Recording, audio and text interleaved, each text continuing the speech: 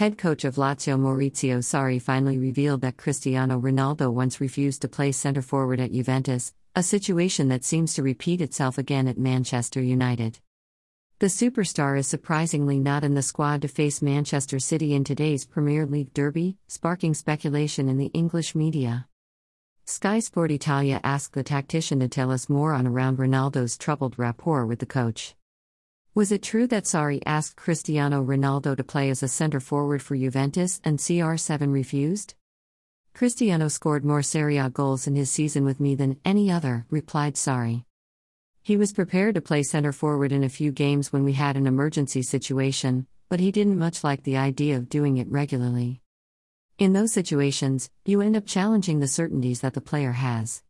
Ronaldo scored 35 to 40 goals per season by starting from that wider position, so for him it was an almost absurd request. That is understandable for the way he plays.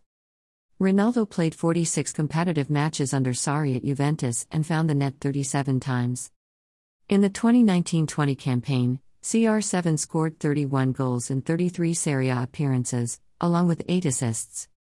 There have been questions raised recently, as Ronaldo scored only once in his last 10 games for Manchester United.